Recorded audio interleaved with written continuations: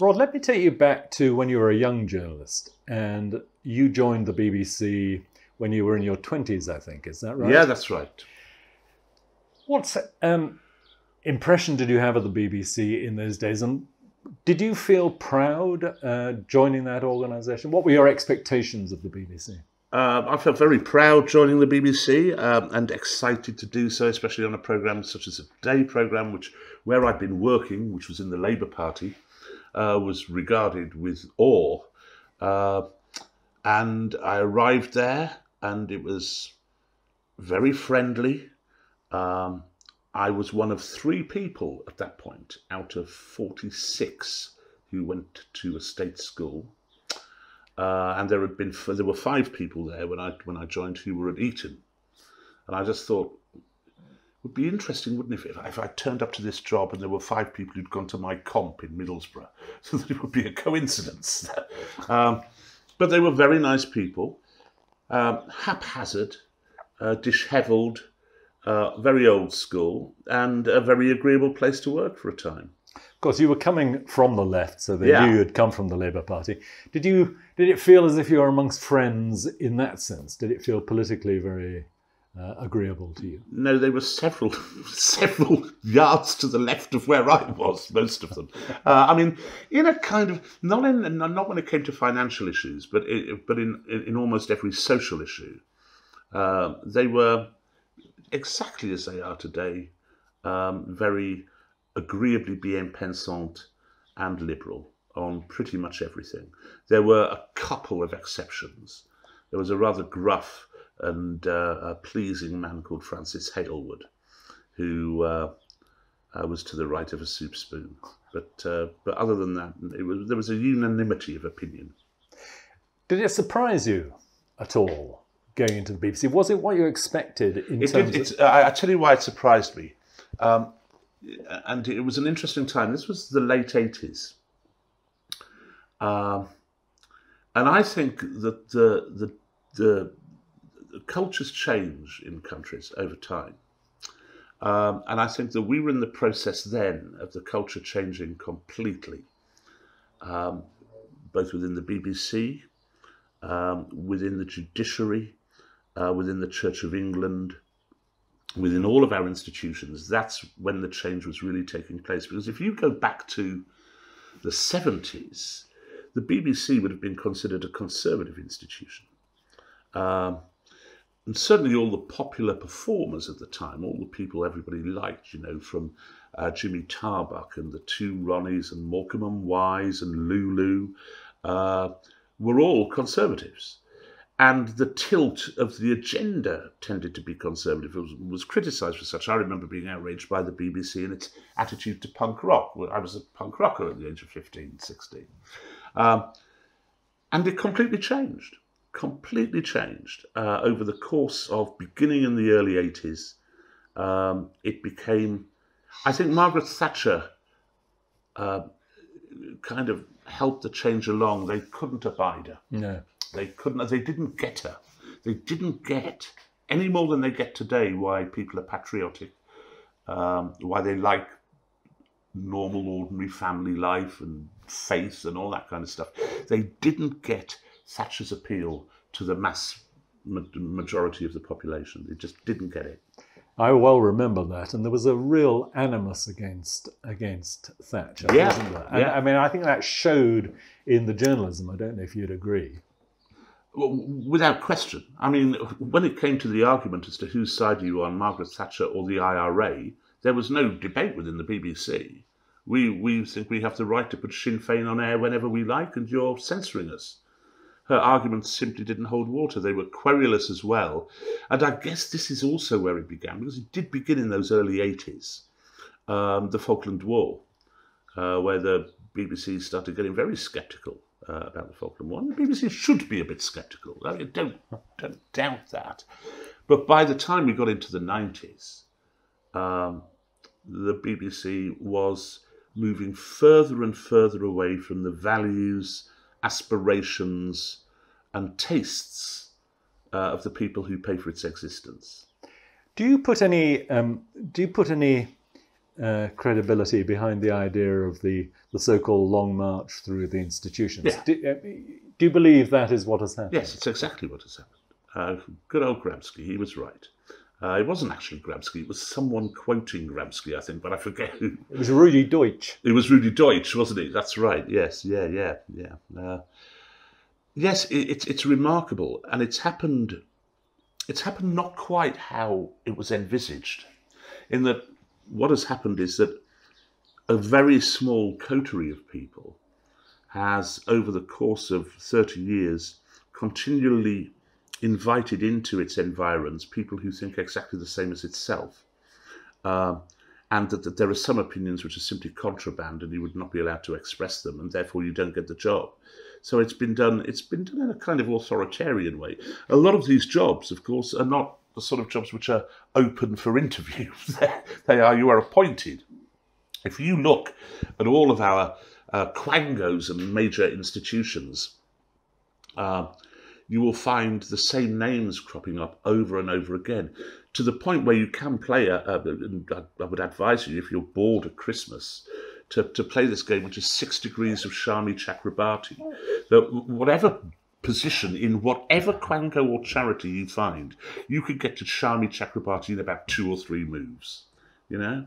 And Shami herself was on about 4 boards, and National Film Board or something, you know.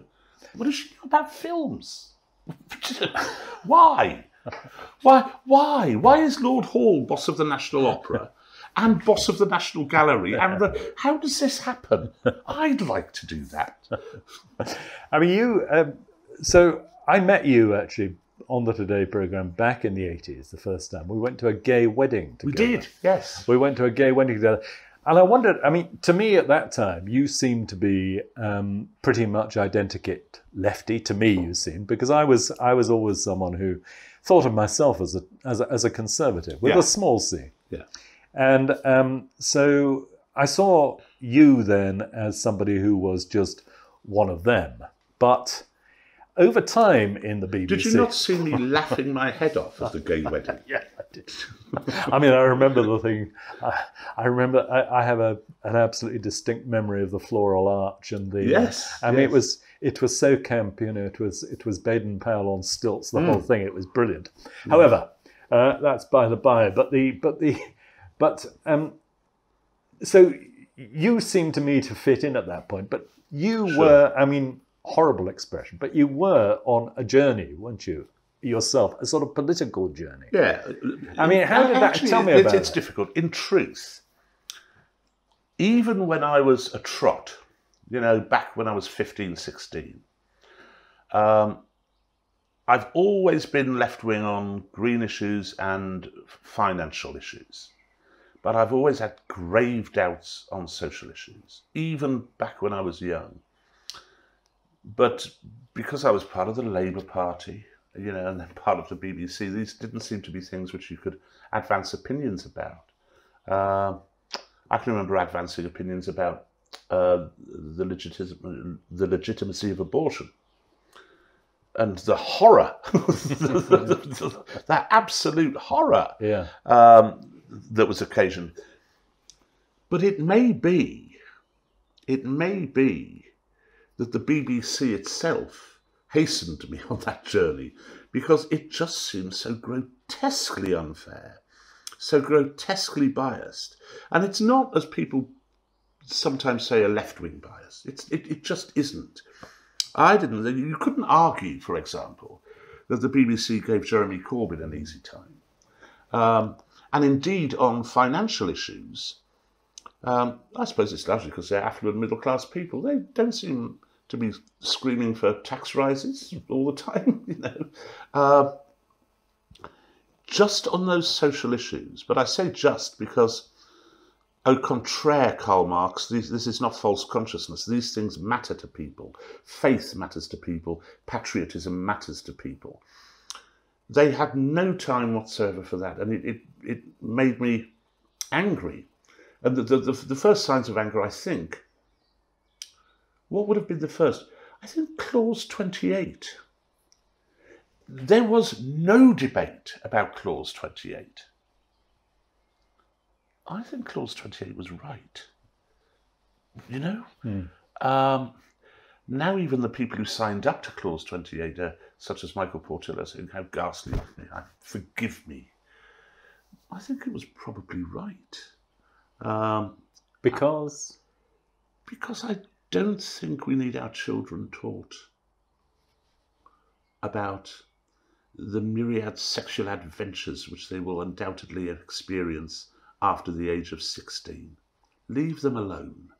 So it's not a moralistic position, but you're saying that it's a partly moralistic position, because I also think at the same time that the best way to raise a family, to bring children into the world, is with the biologically, genetically determined parents, a man and a woman. This isn't the church speaking. This is what science tells us. That every single study that's ever been done tells us that this is the best way. And it seems to me wrong, therefore, to start inculcating into kids at a very early age that, no, you can do something different to that. Go on, you know you want to. Which, of course, we've had in even greater fecundity over the last 15 to 20 years with the advent of those excellent transgender people. And within the BBC, it has always seemed to me that there is an automatic approval of and putting the weight behind any campaign which is transgressive on these social issues. This is what infuriated me, and it still does. There will be an article, there will be a piece on the news about anti-abortion protests in America. And it will come solely from one perspective. It will not even debate the issue as to whether they're right or not. You won't even hear the issue. It's simply, these people are victimizing women and they've got to be stopped. Could this happen here? We go to Jennifer Harridan from the organisation, Women Are Cross About Everything. And Jennifer comes on and she says, this could happen here. And it's just relentless. And they never see the other side. You just don't get the other side at all. And yet all this is within the context of the BBC's much trumpeted ethos of impartiality. I mean, how can an organisation which says... Because it doesn't believe it's political, Robin. It doesn't believe it's political. It simply thinks it's civilised. And that civility extends to, obviously, the Europe issue, where it simply thinks that we're Little England as xenophobes, rather than can make a decent case for why we might be better off outside the European Union. And it's also a kind of vacant, banal identification with the underdog in every single case. And so that's what you get in foreign coverage. Without question, the BBC was opposed to Robert Mugabe. It was not remotely fair to Robert Mugabe. Good thing, you might argue. But by the same context, it's not remotely fair to Israel. Not by any stretch of the imagination. And yet, BBC journalists live and die by the idea of impartiality. How is it they don't see? I mean... Well, this is what Richard Tate... Do you remember the Tate report? I do. And he didn't address the issue of bias enough, but he did say that people have got to know, they've got to try to recognise their bias. But they don't see it as a bias. They see it as decency. It is this liberal worldview. It's incredibly arrogant that it is decent and everybody else, anyone who disagrees with it, is indecent, beyond the pale. They do not see it as political. And it's unanimous. I went to a really enjoyable party for an old colleague at the BBC, and there were 100 people there. I was the only one who had voted for Brexit. The only one. And it's the same on every issue. And they don't see it as political at all. The Brexit issue, of course, is a particularly interesting one because Brexit, as we both know, I mean, any working journalist in Britain over the past 30 years knows that actually that is the fault line which has run down right through the centre of British politics. So it was an issue where an organisation which is the biggest journalistic organisation in the country and the most important cultural organisation in the country should have been striving to do its level best to make sure that on that issue both sides of the argument were properly represented, but they weren't. How does that happen? Well, two things. I think leading up to 2016, in the short period leading up to 2016, they did their job. I don't think they were bad. I think there was sufficient pressure coming on them to let them know that they had to be seen to be neutral. However, in the years from 1992 to 2014, the opposite is the case. There was continued systematic bias against people who would call themselves Euro-realists. And at the time, the opinion polls were pretty clear. Most people, until about 2010, wanted to stay in the EU, but they didn't want the EU to get any bigger. And there was a good, 30% who wanted to leave. The BBC never reflected those views. It never reflected the views of the people who didn't want the EU to get bigger either. And it continually discriminated against people. And there were studies, Lord Pearson of Ranach did one such study and brought it to me and told me about it, the amount of airtime given to Eurosceptic voices. And I agreed with him. And I took it to Anne Sloman, and she said, "You've got to understand, Rod, that these people are mad." That was the view. And everyone thought it. There was a very funny time, I must tell you this, on a different issue. There was an American election coming up. What would it be? 2000? 2000, I think. And Mark Danazer, who was then head of news, I think, invited us all into his office, all the editors of the programmes, to give us a good, stern lecture about how we should avoid bias to either side in this forthcoming US election. And behind him on the wall, as we were sitting looking at him, were posters for the Democratic Party and campaigns which he had worked for the Democratic Party in. And I just said, this is beyond surreal, Yeah. And on Europe, there was another report, I forget what the name of the report was, came out in 2000, you've written about it. Yeah, that's right. Which said, they were biased. They keep being told they're biased, and they keep saying, we're not. No, not really. Of course, it's just pathetic. The bias against the Republicans reached a new peak under Trump, didn't it? I mean, what did you think of the way the BBC reported Trump? Just the whole thing made me actually vomit. It wasn't just Trump. Had I been in America in 2008, was it 8? I think it was 8. I would probably have voted for Barack Obama.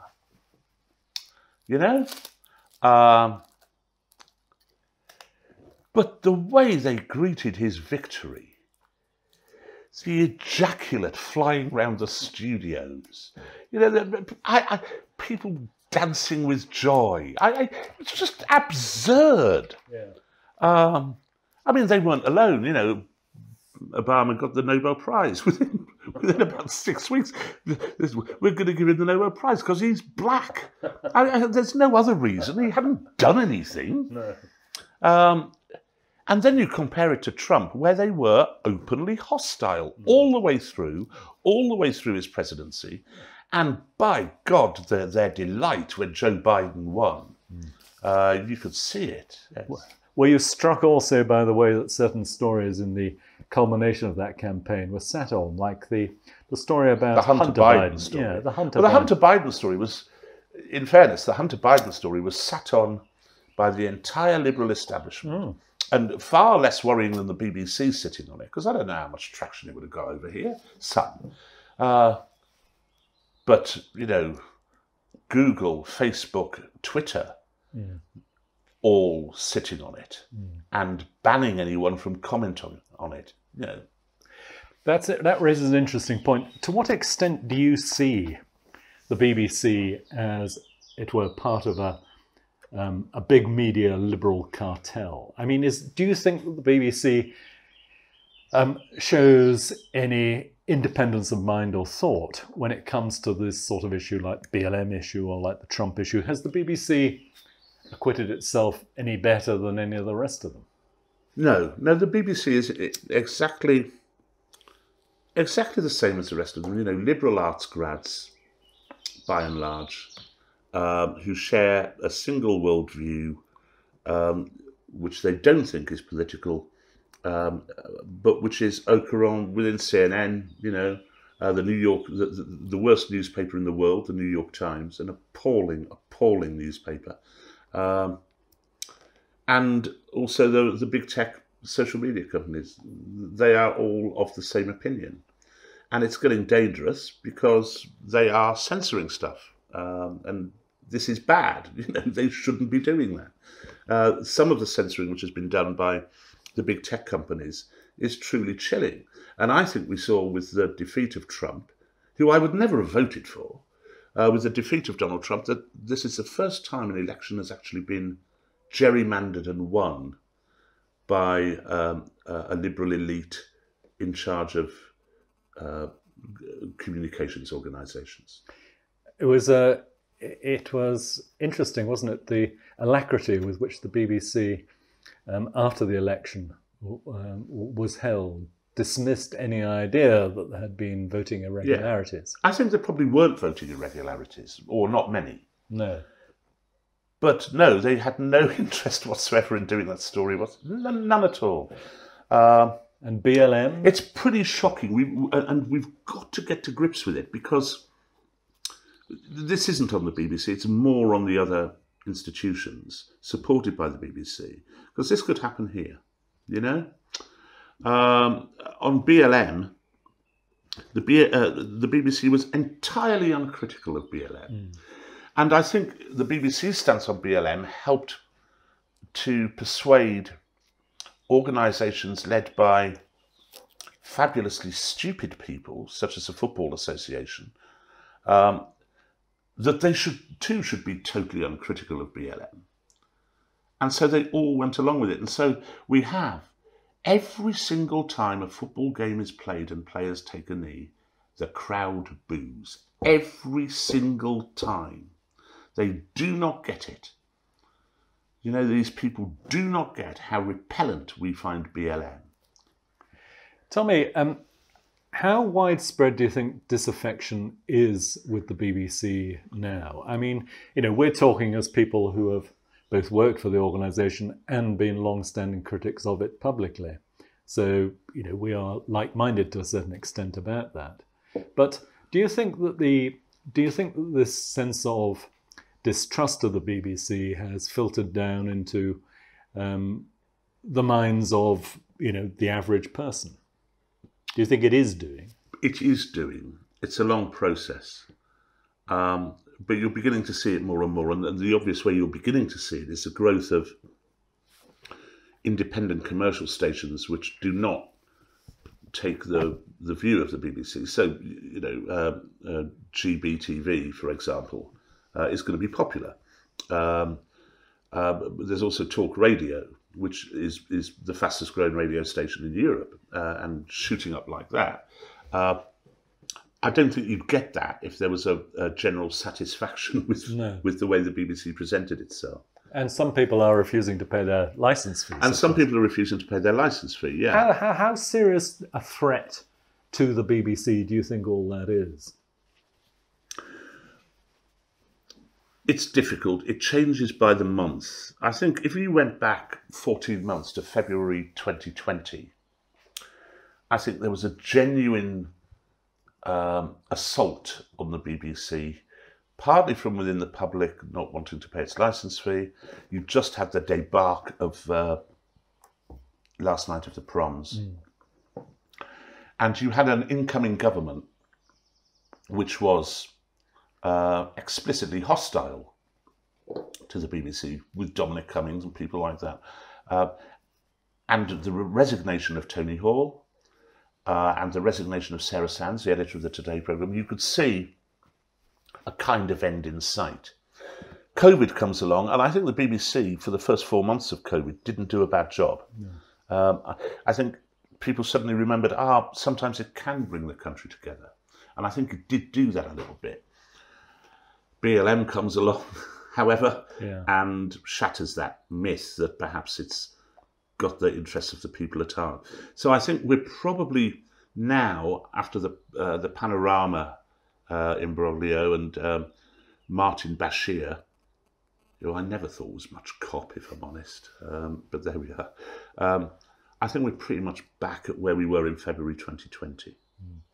I mean, you mentioned the COVID coverage, and like you, I thought that at the start of that, in fact, the BBC rediscovered what public service broadcasting is all about. Yeah, that's right. That's not a phrase you hear so often these days. But there is. I don't know if you'd agree with me, but do you think that there is do you think that the ideal of public service broadcasting, the ideal of having an impartial news gathering journalistic organisation, is a worthwhile one and a good one? Yes, I'm a social democrat. Of course I do. I think it's a great thing to have. But its problem is that it's hamstrung by this notion that it has to be neutral. And under the cloak of that neutrality, it is not neutral. And so what you need to do is to encourage BBC staff to tell us what their political opinions are. And then we can see how well balanced it is. And what way do they vote? Because what you need is 1,000 flowers blooming. What you need is what I tried to do on the Today programme by hiring a reactionary old tosser like you, Robin, if I may say so, and indeed Patrick Mercer, and indeed Michael Gove at one point. Yes. There has to be a multiplicity of opinion. Yes.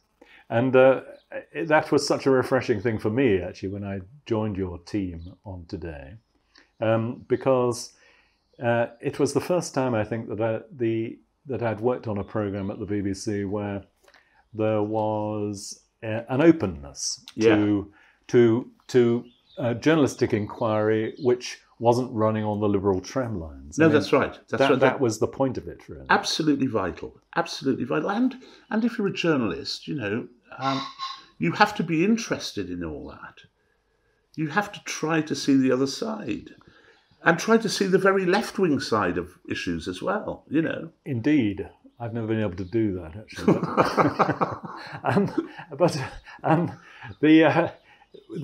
I mean, you handled in your time as an editor a lot of very good BBC reporters. This question of impartiality, I wonder if it comes down to this. I mean, how can you expect people who are national journalists at a national level, people who have know the trade inside out and have done their time? Most of them have strong opinions, don't they, about things? They have strong personal opinions. Yes, and they know their stuff. They know their stuff. Is it realistic to expect people to be impartial? No. It's a delusion. It's an utter delusion, and it's always been a delusion. The Tony Hall quote, I think, was that we expect that when people come into the BBC, they will hang their opinions up on a coat rack.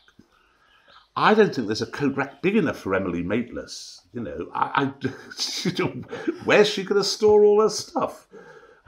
She'd have to hire somewhere. No, of course, it's a delusion. It's a delusion, but it's a comfortable delusion because it enables them to say, no, we leave our opinions at the door. But you don't. You don't in story selection, in the way it's reported, in the tone of delivery. Not remotely. And in the diversity of opinion amongst the staff. And in the diversity of... Well, that's the crucial thing. There needs to be diversity of opinion among the staff. That means, to a certain degree, also a diversity of class background amongst the staff, which there most certainly is not. But also, just people with different views. I know one lad who works for one of the BBC's top journalistic programmes who is in perpetual fear because he's right of centre. I'm sure you, like me, have had this experience, though. I've written stuff, often very critical of the BBC, and then I'll get an email from someone, who's senior at the BBC, still an on-air personality, knows their stuff, saying, right on, you got that right. Yeah. There's a lot of people, aren't there, in the BBC itself, at quite senior positions, who actually would not reject what you're saying as nonsense, but would actually privately agree with you. I think they would. There will always be resistance, though, to the stating of political views. I wouldn't have a problem if Emily Maitlis, for example, who's the obvious example of someone who's clearly politically on the liberal left, despite the public school education of her children, obviously. I wouldn't mind if she promulgated those views regularly. I wouldn't care, because it would mean that Newsnight would then have to get in someone to present the programme who put a different perspective in order to provide that balance. So look at the future now. We're just in the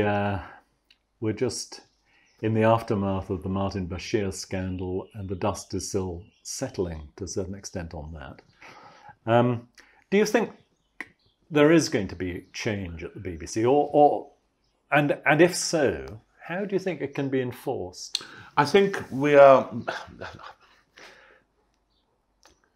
I'm more optimistic than most people on this. I think there's a good new Director General in charge who I think gets it.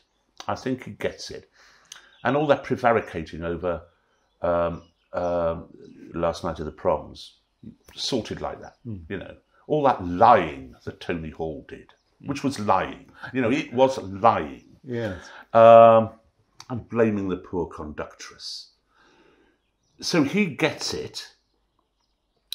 I think in tandem with that, there are two other things. First is the growth of independent channels, which will put a different point of view, which makes it clearer to the public that the BBC is one view.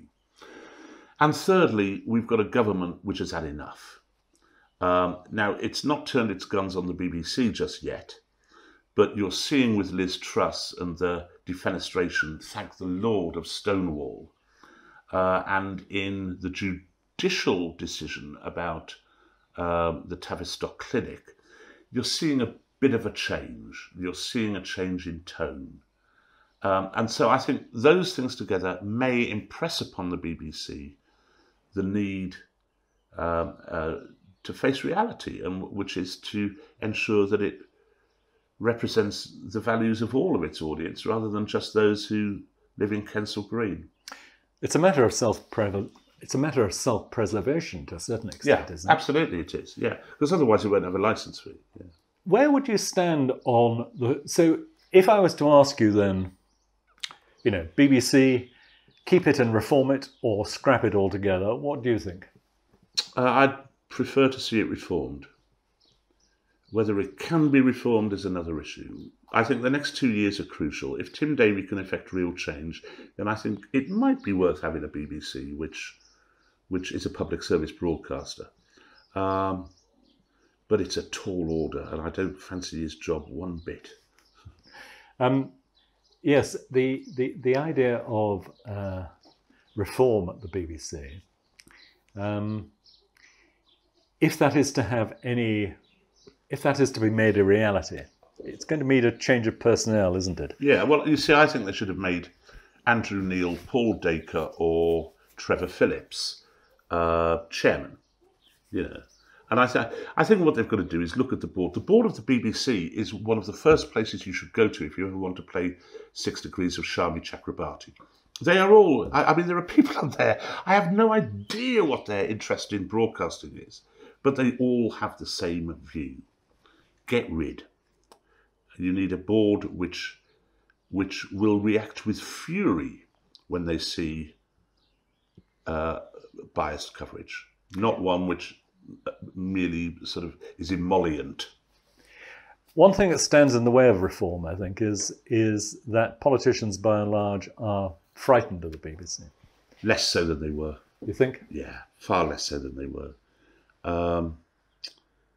And I think the BBC understands that as well. And I think it understands its vulnerability now more than it did. But increasingly, this government looks as if it is prepared to take on stuff which will find a voice with kind of what you might call populism. One of the things that disarms the critics of the BBC to a certain extent is that I think most of us, probably 90% of the population, will have at least one warm memory of the BBC, yes? So the point is that we've all enjoyed programmes that the BBC have produced, and we can all look at things and say, this is a programme which probably no one else would have produced, or produced as well as the BBC has done. So the thing is that there is a core of value there, isn't there, for the country? There's a real value there. I can remember listening to I think it was the last presidential election in the United States, and they sent Jim Naughtie to do a piece in, I think, in the Rust Belt, and it was superb journalism. You know, and it's what Jim does best of all, on the hoof journalism. And I thought, I don't think anyone else would either have the money, because of course money is the big issue, or maybe the inclination to do journalism with that level of intelligence and reportage. And yeah, you see, I think the BBC is for those reasons valuable, but I find myself in a dwindling minority amongst friends. You know, even people who 2 or 3 years ago would have said to me, well, we need to keep the BBC, and now saying, no, scrap it, get rid of it, get rid of the licence fee. A final question. Yeah. I mean, you have been a very virulent at times public critic of the BBC. Has the BBC ever engaged with you in these terms about reform and what needs to be done? I only ask because I'm in the sort of similar position, although less prominent than you, but they've never actually engaged with me, and I see myself as a reasonable critic of the BBC, not someone who wishes to destroy the organisation, but wishes it to reform. But I think there's a reluctance in the BBC to actually engage with critics. Robin, they think we're mad. They do. They think we're mad. They think we're wrong and we're mad. And they are in that bubble where everyone thinks the same as them. And then they will go onto their Twitter feeds where they are followed by people who think the same as them. And they think this is the country. And it's not the country. It's Kensal Green. You know, it really is. They think we're mad and wrong and that they have the public with them. And they don't. Rod Liddle, thank you.